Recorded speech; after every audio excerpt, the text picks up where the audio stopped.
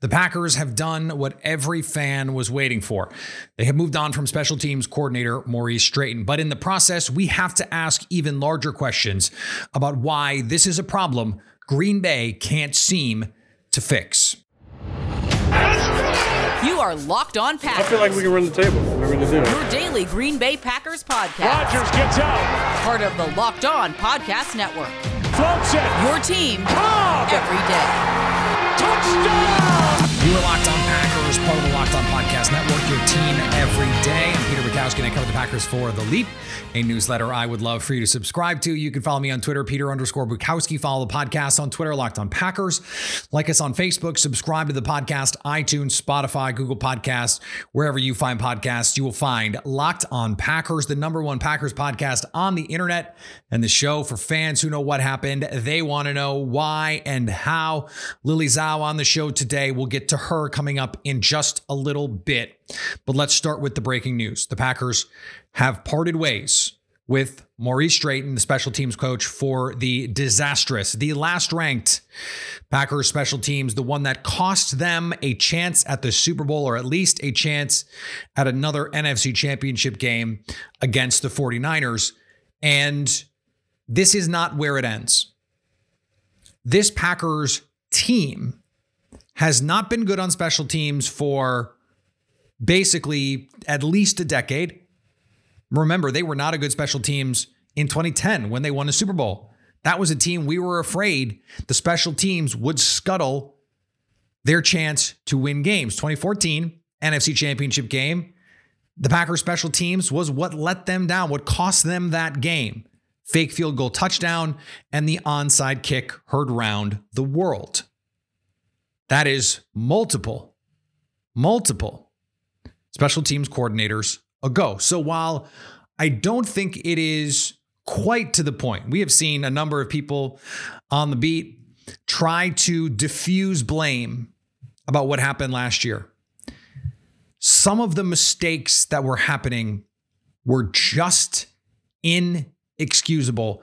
And I don't think you can say, oh, well, he didn't have the right players. They changed the punter. They changed the long snapper. They tried to put starters out there. But Tyler Lancaster had been standing like a statue, leaving the door open as the wing on the kick team all season. There had been miscommunications and blocking issues all season. This was a repeated problem. This was a coaching problem.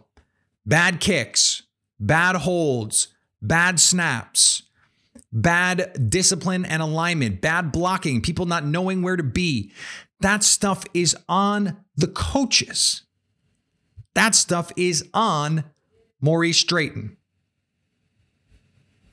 And I said this on Twitter. I hope people can find a way to be happy that that the best thing for the team is what happened, while understanding the humanity of a person who was beloved in the locker room and well-liked among the media. Everyone liked Mo Drayton, the coach. Everyone liked Coach Mo.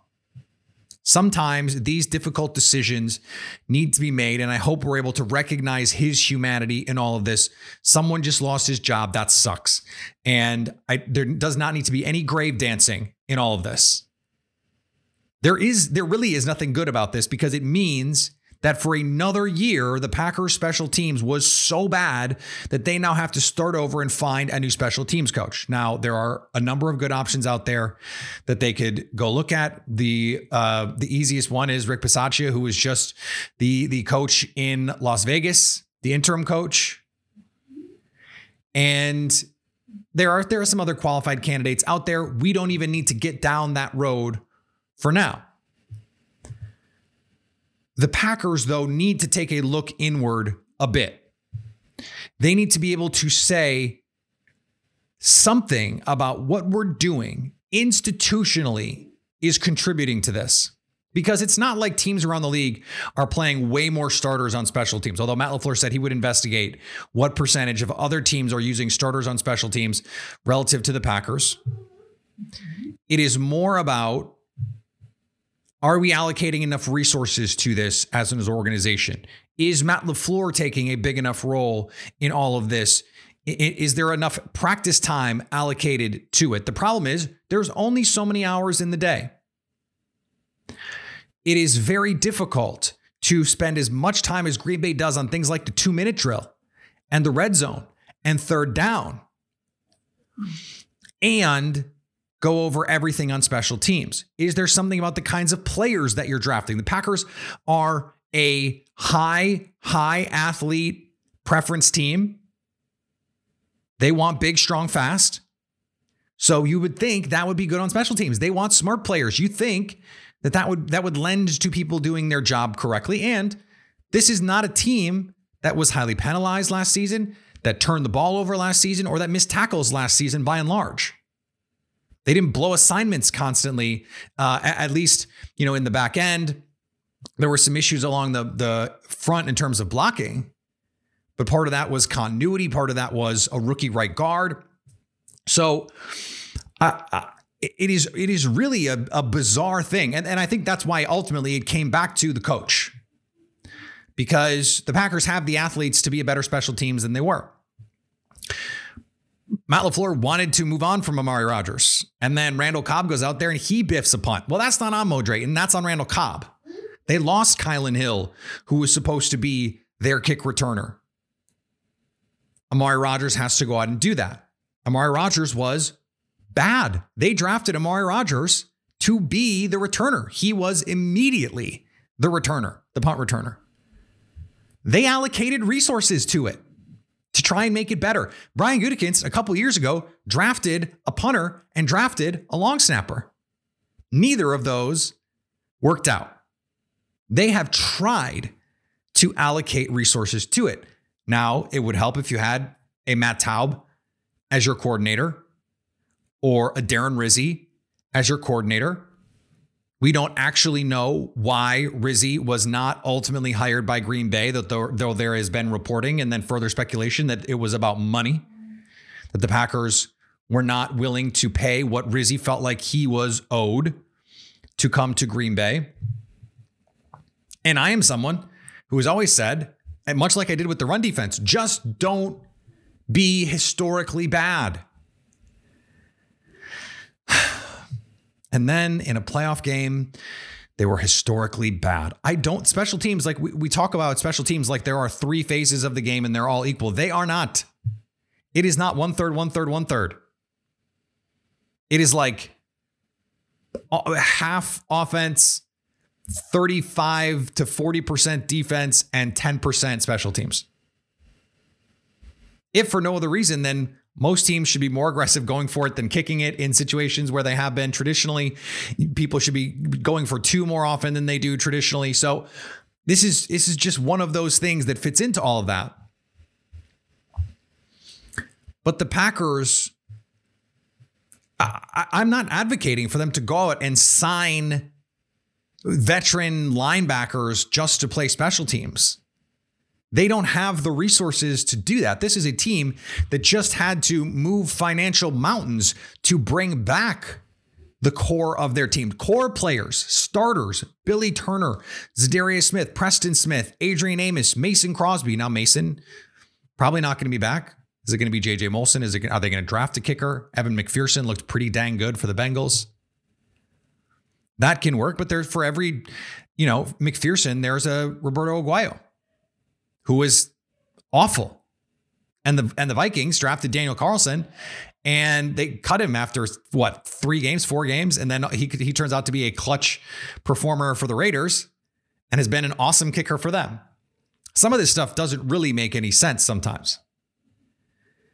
But it's not like the Packers need to prioritize a Matthew Slater type player. But you go back to the mid-90s when that team was really good. They had good special teams. Desmond Howard, Lamont Hollinquest. They had guys who were core special teamers. Who are the core special teamers on this group? Part of the reason we don't have a good answer for that is because no one is any good at it. No one has been good at it. So how do you say, okay, this guy, we know what he is and he's going to be this for us? Oren Burks is the closest thing. And to the point where they have found other ways to use him. Equanimeous St. Brown turned into a core special teamer as a gunner and as a kick coverage player. But they could not get the blocking figured out. They ended up having to put starters on the kick team, but not enough. Snapper is still an issue.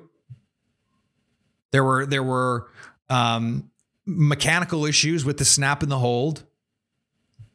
Corey Bojorquez and Mason Crosby not on the same page, in part because the snaps were wonky. These are the physical problems. What the Packers need to do, though, is take a full inventory. So while I think some of the blame has been unfairly taken away from someone like Maurice Drayton, it is the case, and I think importantly so, that this is bigger than the coach. Because the Packers can't stop firing special teams coaches. And at a certain point, you have to wonder why that is. And it is the case. The coaching has been bad. They have not been able to find the right special teams coach. But it's also the case that there must be something more. There must be something institutionally wrong with the way that they treat special teams that prevents them from doing the baseline. To just be average. If the Packers are just average at special teams this season, they are in the Super Bowl. I have no doubt of that. If the Packers are just average at special teams in the 2014 NFC Championship game, they are probably Super Bowl champions. They got very lucky in 2010 that the special teams never came out, never beat them in that playoff run. It did in this one. And you have to investigate every avenue to try and get better. Today's episode is brought to you by Bet Online. Bet Online has you covered with more props, odds, and lines than ever before as football season continues through the playoffs, right into the big game in a couple weeks. BetOnline.net remains the best spot for all your sports scores, podcasts, and news this season. It's not just football. Bet Online has up-to-the-minute info on pro and college hoops, NHL, boxing, UFC, along with live real-time updates on current games. Don't wait to take advantage of all the new amazing offers available for the 2022 season. Bet Online, where the game starts. Joining me now for another off-season edition of a show that we thought we were going to be talking about actual football on for the second straight week. We have to say this because it's true. From Fox 6 in Milwaukee, Lily Zhao. Zhao, you doing? Hey, Peter. I'm doing good. I thought we would, still be talking about some playoff football, potentially some Super Bowl talk. We're all headed out to sunny LA, but, we'll enjoy the game on our toasty couches. Well, at least I will. But I'm doing well. How you doing? I'm good. I will be in LA for the week for Super Bowl week, but I will be back home for the game. So I will be on my toasty couch as well. I also did not have $6,500 to drop on a ticket. That is what the low ticket right now at SoFi is.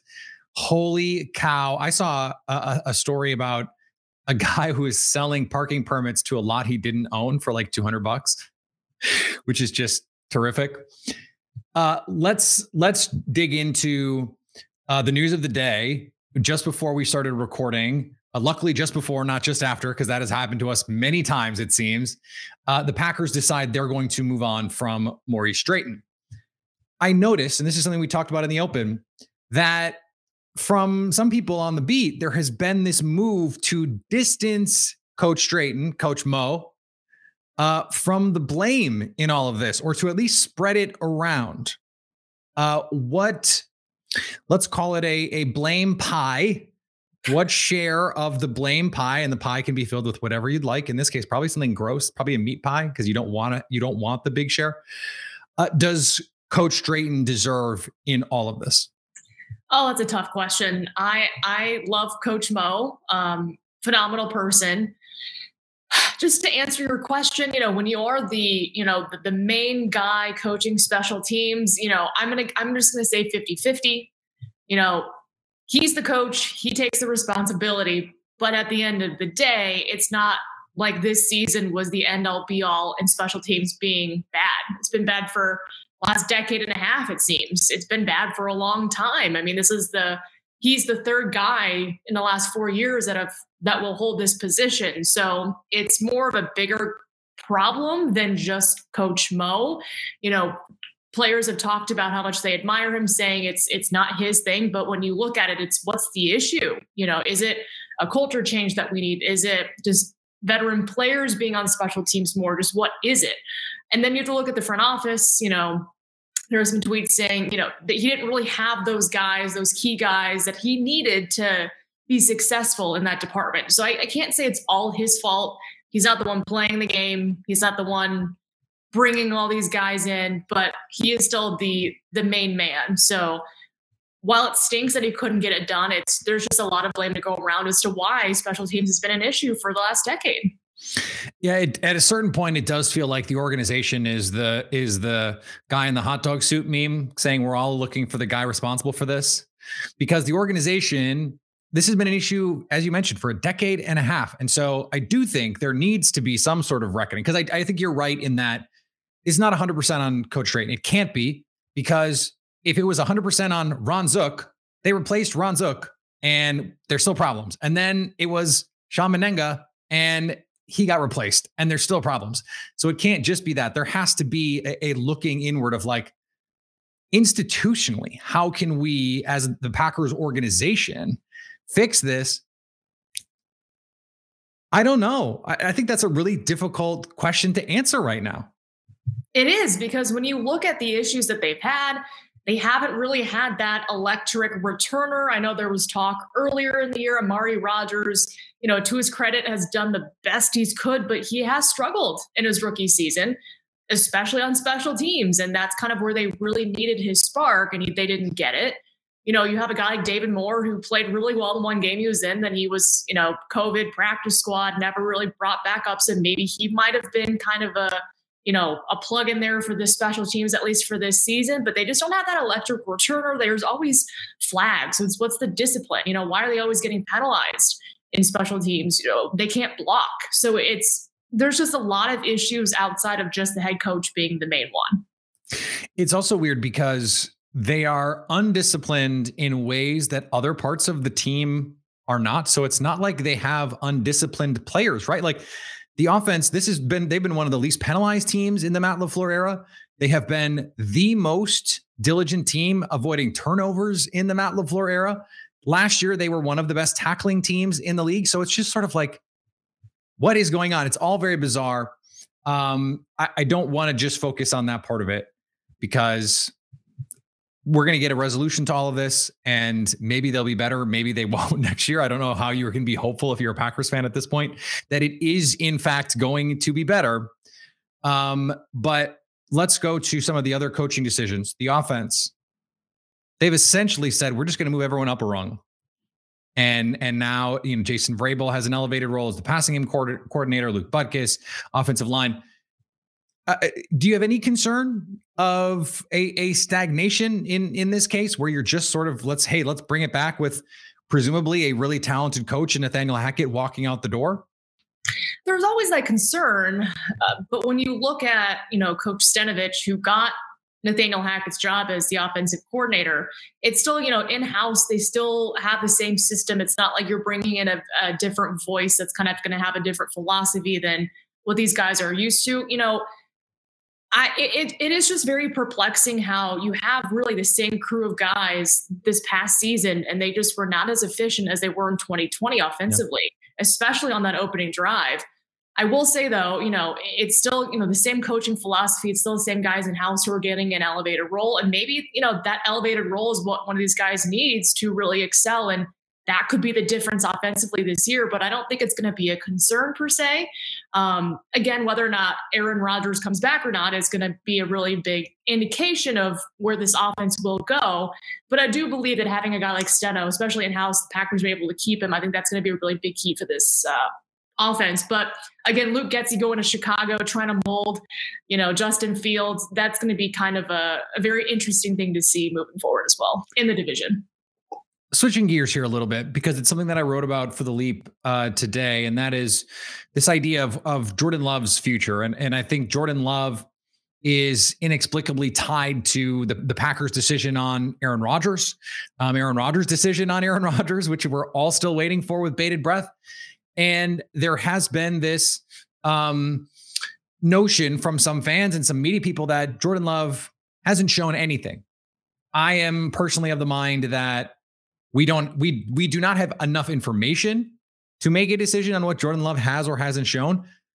But I have seen some things, and I wrote about them for The Leap. In terms of flashes, I mean, do you feel like you've seen some things that make you say, okay, well, if that is something that he can do over and over again or consistently, then yeah, this is the guy. Like, have you seen enough of just those little glimmers to say, okay, if this is who he is, there's something here? Yeah, I definitely think so. Because again, you're not going to bring in, a guy that maybe might be good to replace a future Hall of Fame quarterback. They brought him in for a reason. They traded up to get him for a reason. I do believe it has not really helped in terms of how his NFL career has started. It's the COVID year. Things are a lot different in terms of protocol. He doesn't get any sort of offseason work his rookie season. And then you have the whole thing with Aaron Rodgers, which again is not his fault. It just was the situation he fell in. So in terms of just being a young quarterback, the eyes on you have already just really heightened. And you're like, hey, man, I just got drafted. This is where I've been. It's not my problem, but it kind of is like, he's got to really take ownership of this is his platform now, which is not as fair to say if he was just, drafted to another team with a different quarterback situation. But to your question though, Peter, watching him in those preseason games, watching him in the limited time that he's been on the field this season, I do believe that like his footwork is getting better. It hasn't exponentially improved, but I do believe when he's kind of on the run, when he's scrambling, when he can keep his eyes downfield, he hasn't made those big plays that I think a lot of people assumed he would be able to. But I do believe just having, constant work with the ones is going to help him exponentially. And there are still times when you feel like, well, maybe he's not reading the defenses that well, but again, he's still young. I do believe he still has very good upside, but it's just a matter of, are we going to see it even this season? Let's say Aaron Rodgers is somewhere else next year, and the Packers are able to retain most of what this team is. Let's just say they're able to tag and extend Davante Adams, but Aaron Rodgers decides for whatever reason he'd like to be somewhere else, and Davante agrees to stay. 17 games. What do you think is a reasonable expectation for this Packers team? Because yes, they'll go through free agency. They don't have money to sign anyone. They'll go through the draft. We won't have any idea if those guys are good yet. So let's just think of like how we're going to look at this team in May. What do you think reasonable expectations for a Jordan Love Packers team would be? Oh, that's a tough one to answer. I would say, and one the Packers are going to have to get a question to maybe sooner than later. Right. Yeah. I don't want to sound like a pessimist, but I maybe on the high end, you get like a 10-7 season going. That's exactly the number I had in my head. Yeah, I was thinking 10-7. Keep it easy. Keep it simple for him. You have a good running game. Your offensive line, barring whatever happens with Dalton Jenkins, you got David on your left side. They're still going to be good. Keep it simple. Do those RPOs well. Just get some motion in the offense. He'll make things happen with his feet. He's got a good arm. It's just more of and then when you invest in your defense, we've talked about that as well on this podcast, invest in the defense. They should be okay. They should be fine. But again, it's not like this team is going to be launched into another Super Bowl run, but maybe I'll be eating my words later. I don't know. But I would say potentially a 10-7 season is pretty reasonable. And I think you would do backflips for 10-7 if you were the Packers and Jordan Love. I mean, just especially the Packers were a 6-win team in 2008 in the first year of Aaron Rodgers. I want to get back to this idea with Adam Stenavich because it's something that I have seen discussed and I've thought about, but I haven't seen addressed directly with Coach Steno. And that is the last two playoff runs. The Packers have made these decisions at offensive line. Billy Turner moves to left tackle. They bring in the backup right tackle. I felt like last year, the smarter thing was to keep Elton Jenkins, move Elton Jenkins to tackle and play Billy Turner at tackle. And a similar thing against the 49ers, play Josh Nijman at left tackle and keep Billy Turner at right tackle. Do those mistakes, such that you think they are, and you might not, do they color anything about what you think of Adam Stenavich as a potential offensive coordinator here?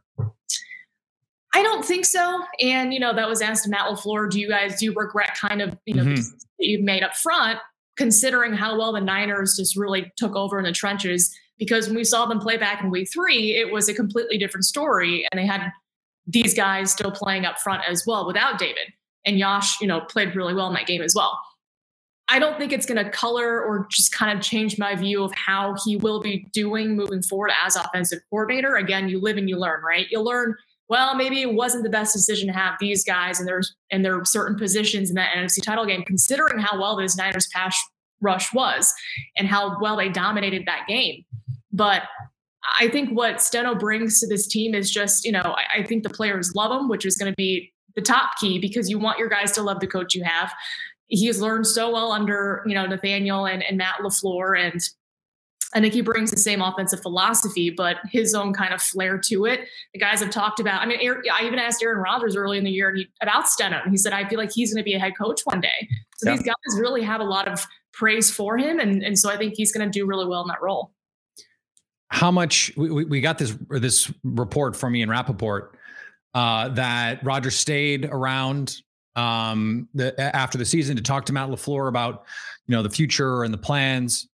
And I don't know, maybe I was extrapolating a little bit, but I felt like, okay, they have a pretty good idea at that point. Nathaniel Hackett is a front runner for this Broncos job. You would think that Adam Stenavich as the offensive coordinator was discussed between Matt LaFleur and Aaron Rodgers, right? Like, we have to believe that Rodgers at the very least was like, okay with this move. Like, they wouldn't make this move without the sign off of the quarterback, would they? You would have to believe so. I think so. It's not like I can't imagine in that meeting that his name was not brought up and that position was not brought up at all. Again, this was kind of his whole plan, right? Rodgers said he's going to really take time to digest. He wanted to talk with the front offense, Goody especially. That was part of the plan.